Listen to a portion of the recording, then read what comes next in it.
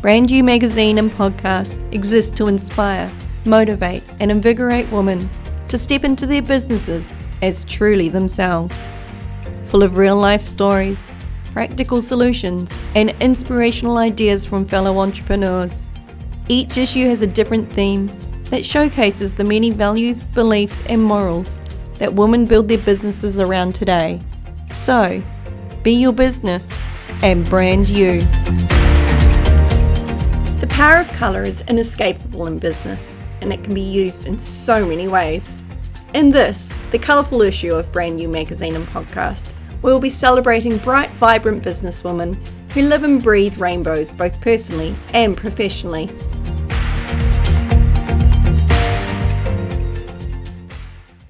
Kat from Little Black Cat Creative is known for her quirky portrait drawings, but also for helping growing brands stand out with fun, artfully designed imagery and illustrations. She's worn all of the hats in the industry and she knows her shiz. First up, Kat, if you could give us a little bit of a rundown about who you are and what it is you do. I worked in my business, Little Black Cat, as a side business for about 6 years and recently took the leap into full-time. So Little Black Cat does graphic design, mainly branding design and illustration. What made you make the leap from working for other people and working for yourself? The work I was doing for other people was boring. It wasn't the sort of design work I loved. I mean, it was designing. I was using all my technical skills and knew how to do all the things, and I learned a lot. But I originally started out in illustration, so I wasn't illustrating. I worked for a printer. Print design is more technical, I guess, so it wasn't really lighting me up. It wasn't fun anymore. On and off, I've worked at print shops. Like with you, I feel like probably our career paths took a very similar time. We probably finished uni at very similar times, and it was all about print. There was none of this web or social media or anything. So if you didn't know print, you were no use to anyone. Well, that's what I did after I finished uni. I went and worked at a printer to learn the technical stuff they don't teach you at uni. And then I sort of just got stuck there and then had a family and, I became more interested in my family than a career or design anymore. And that's sort of where I got stuck. A huge part of your why is your family and your family values. Why is this so important to you, and how have you incorporated this into your business? Well, I was a single mum for a long time, and that's sort of how I got started working for myself. Juggling the part-time job and the kids, it gets too hard. More and more, because you put family first. I am also in that situation. To tell you the truth, I'm not a natural in a family space. And so in a lot of ways, putting family first was a balancing act for me. But the power of being at home, we can drive what we do around our families. If it means we're up to midnight, cool. If it means we're up at 5 o'clock in the morning, but it also means if one of the little buggers picks up a snotty nose from somewhere. Yeah. I really wanted to be able to work around my kids rather than have to tell work I have to, work early to finish early, or, work through lunch so I can make the appointment. And all that stuff is hard when you work for someone else. And then when you work for yourself, you can just work later that night so you can go to the concert or the orthodontist where I'm going this afternoon. So it makes it a lot easier. Isn't it amazing how much it highlights when you were working at corporate organisations, how inflexible it was? It is, but they did try to help families, I think, where I have worked. But there is still, as a person, I still did feel bad having to do that. They were always very flexible, but for me, I always felt bad having to ask. I mean, I didn't want to push it too much either, Although they also come in quite handy for excuses as well. Yes, and if my old boss is listening to this podcast, that never, ever happened. As you said, you worked part-time for someone else and then you worked part-time in your business as well. And it has grown and grown by leaps and bounds. And you've really established. For me, I was kind of forced full-time into what I do. What perks do you see to people sort of moving gradually into making their side hustle their full-time job? I think there's a lot to learn. There's so much to learn in starting a business. Well, for me, there was. It's not natural for me. I'm not a business person. So I had to learn what I was doing wrong and what I was doing right. And I couldn't have just jumped in. It wouldn't have worked. So I had to do it gradually and get better and better, I guess, as I went. So you worked as an illustrator as a side hustle, like a lot of creators do. We have these passion projects that just kind of take life and we start to wake up to these possibilities. What would you say are the steps that you took while you were in that side hustle space in that 5 years or so to really lay strong foundations for when you did take the leap full time? Well, I had to establish my own brand, make sure it was working for me. I couldn't very well go out there and be a brand designer if I had a crappy looking brand. I did. I was the plumber with the leaky tap. I didn't really have strong branding, and I had to go through all the steps that I do with my clients. I had to look into myself, what I stood for, who I wanted to work with, and rebrand myself. I did some courses. The networking groups were great, which is where I met you with the Designer Boss Lady. So that was a great group to be a part of. Built a lot of confidence and learnt a lot from the women in that group. I also had to get my systems and processes in place. So, onboarding clients and all of those things that you never really think about when someone else is determining them. That's right. Yeah. So I had to write my procedures and have everything in place. I swear that was my most powerful thing that I did was, at first, I was like, oh, shit, this is so boring and dry. I don't want to be doing this. I want to pay someone else to and it just felt so not what I wanted to be doing. But then I discovered something. Your systems and processes are power. Yeah. They're the most valuable thing I've invested in my business is realizing it's kind of creating your own rule book. Yes. I enjoyed that part of it, actually. I loved it. Sitting down and having a look at the steps that I take when I'm talking to a new client and doing the work, and then just writing it all down and then making it work, I guess. I have to agree. I really enjoyed mine. I have to admit the contract I did pass off over to a lawyer and I realizing did that too, yeah. Like it really started to go, okay, this is serious. You have to build some really rock solid foundations. Yep. Oh, fuck. That's right. I think towards the end, that's when things like I did get more serious with it all as well. I hired a lawyer to help me with my terms and conditions and my contracts. And, so everything was written correctly and I'm covered. So but it feels so good to know that you are, right? Yes, definitely. Something goes wrong. I now look at my systems and processes to see how I could have avoided that. And you change them.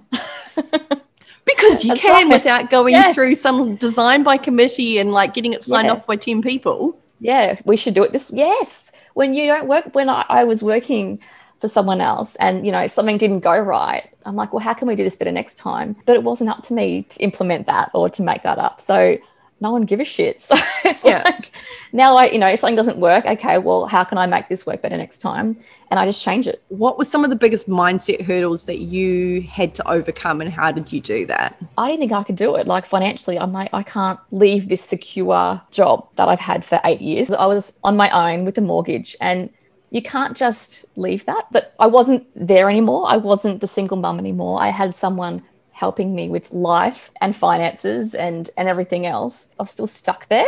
It was your security blanket. Yeah, I just, and I hate change. So I listened to a lot of podcasts, a lot of them on mindset, and they helped. Sounds a bit, woo-woo, but it did help. And it gets you thinking. I was listening to them every day. And it gives you permission that you can actually go, this is actually something, it's not something for later or something. This is now. Yeah. Like this is something that I fundamentally need to be working on every day. Yeah. And I mean, I worked so hard building it up, but just taking that last step was hard. I was going to do it just before COVID. I even told my husband, I'm 40 this year, I'm going to leave that job and I'm going to do it. I have to do it. And it didn't happen because everything blew up. Because of COVID, it sort of made me think, no, it actually has to happen. I was at home, I had the kids at home and got even harder. I think it put this year, if nothing else, has put everything in perspective. Yeah. Like it really makes you stop and reassess what's actually important to you. And yes, you are your business when it's you. And it's so important to have that. If you want to have professional growth, you have to grow personally. And that's freaking challenging. Always been stuck in the safe zone. It was nice to finally take that jump. And it only happened, I'm a big believer in writing things down. So I had a bad day. I wrote a resignation letter and it wasn't going to hand it in. And my husband had been telling me for a long time, you can leave that job. You can leave that job. And I'm like, no, but I can't.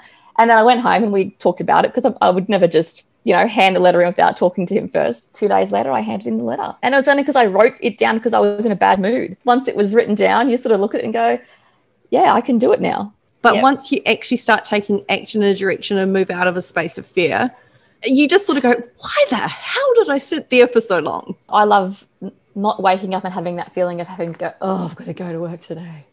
You know, that feeling you have when you've got to go to work today and you just hate it? I don't have that anymore. It's wonderful. I find in branding, it's the power of, but why?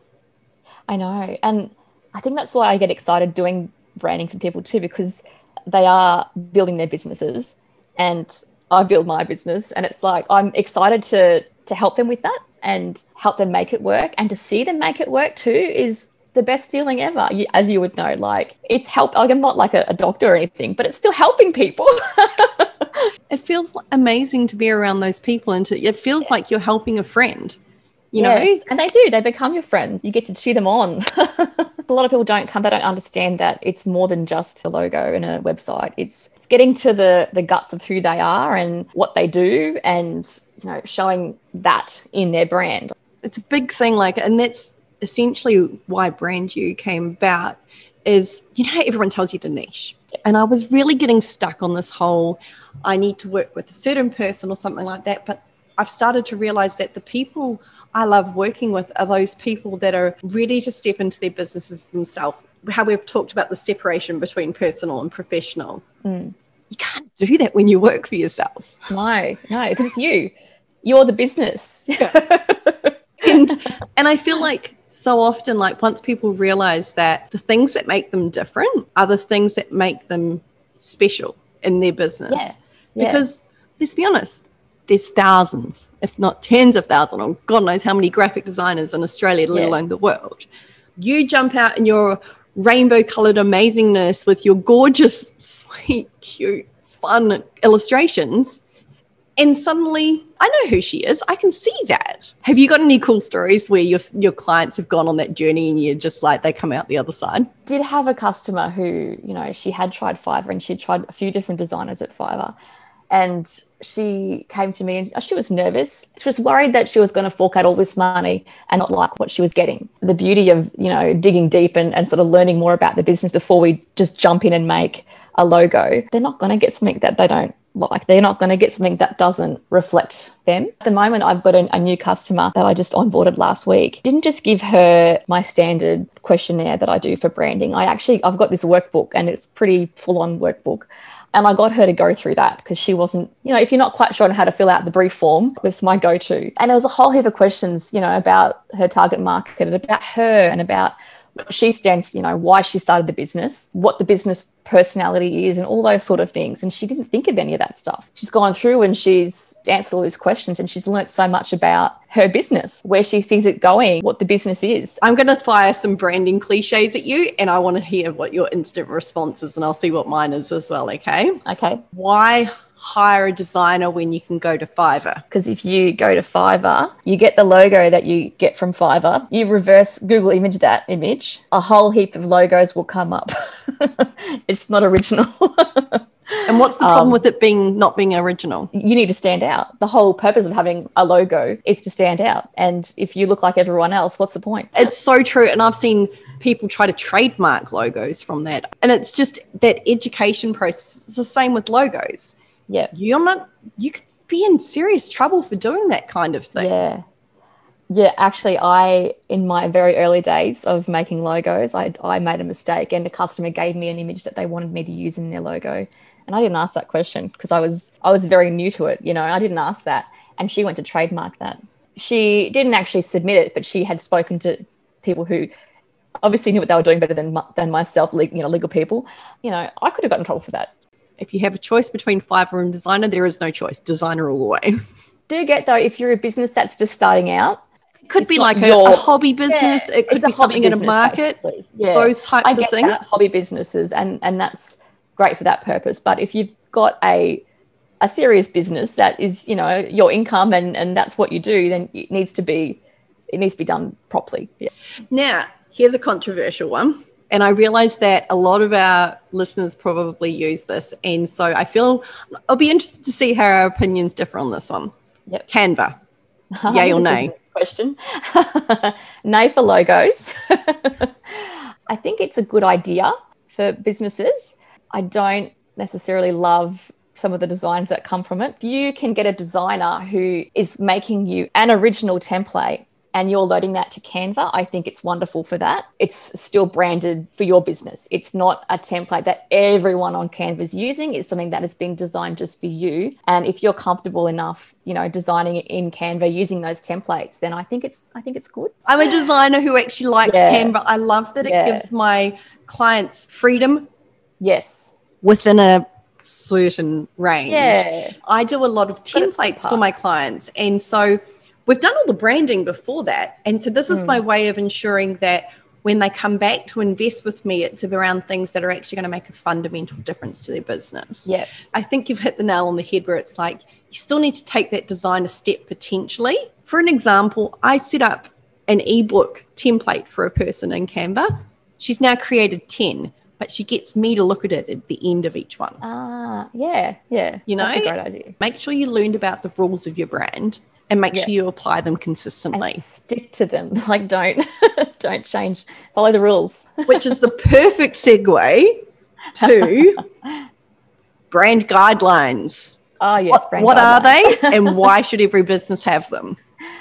It's a rule book. It's a rule book for your brand. It will tell you or whoever in your business is working on what the rules are. So what fonts they have to use, what exact colors they have to use for print, or what colors they have to use for web, the style of images that they need to be looking for. It's a Bible.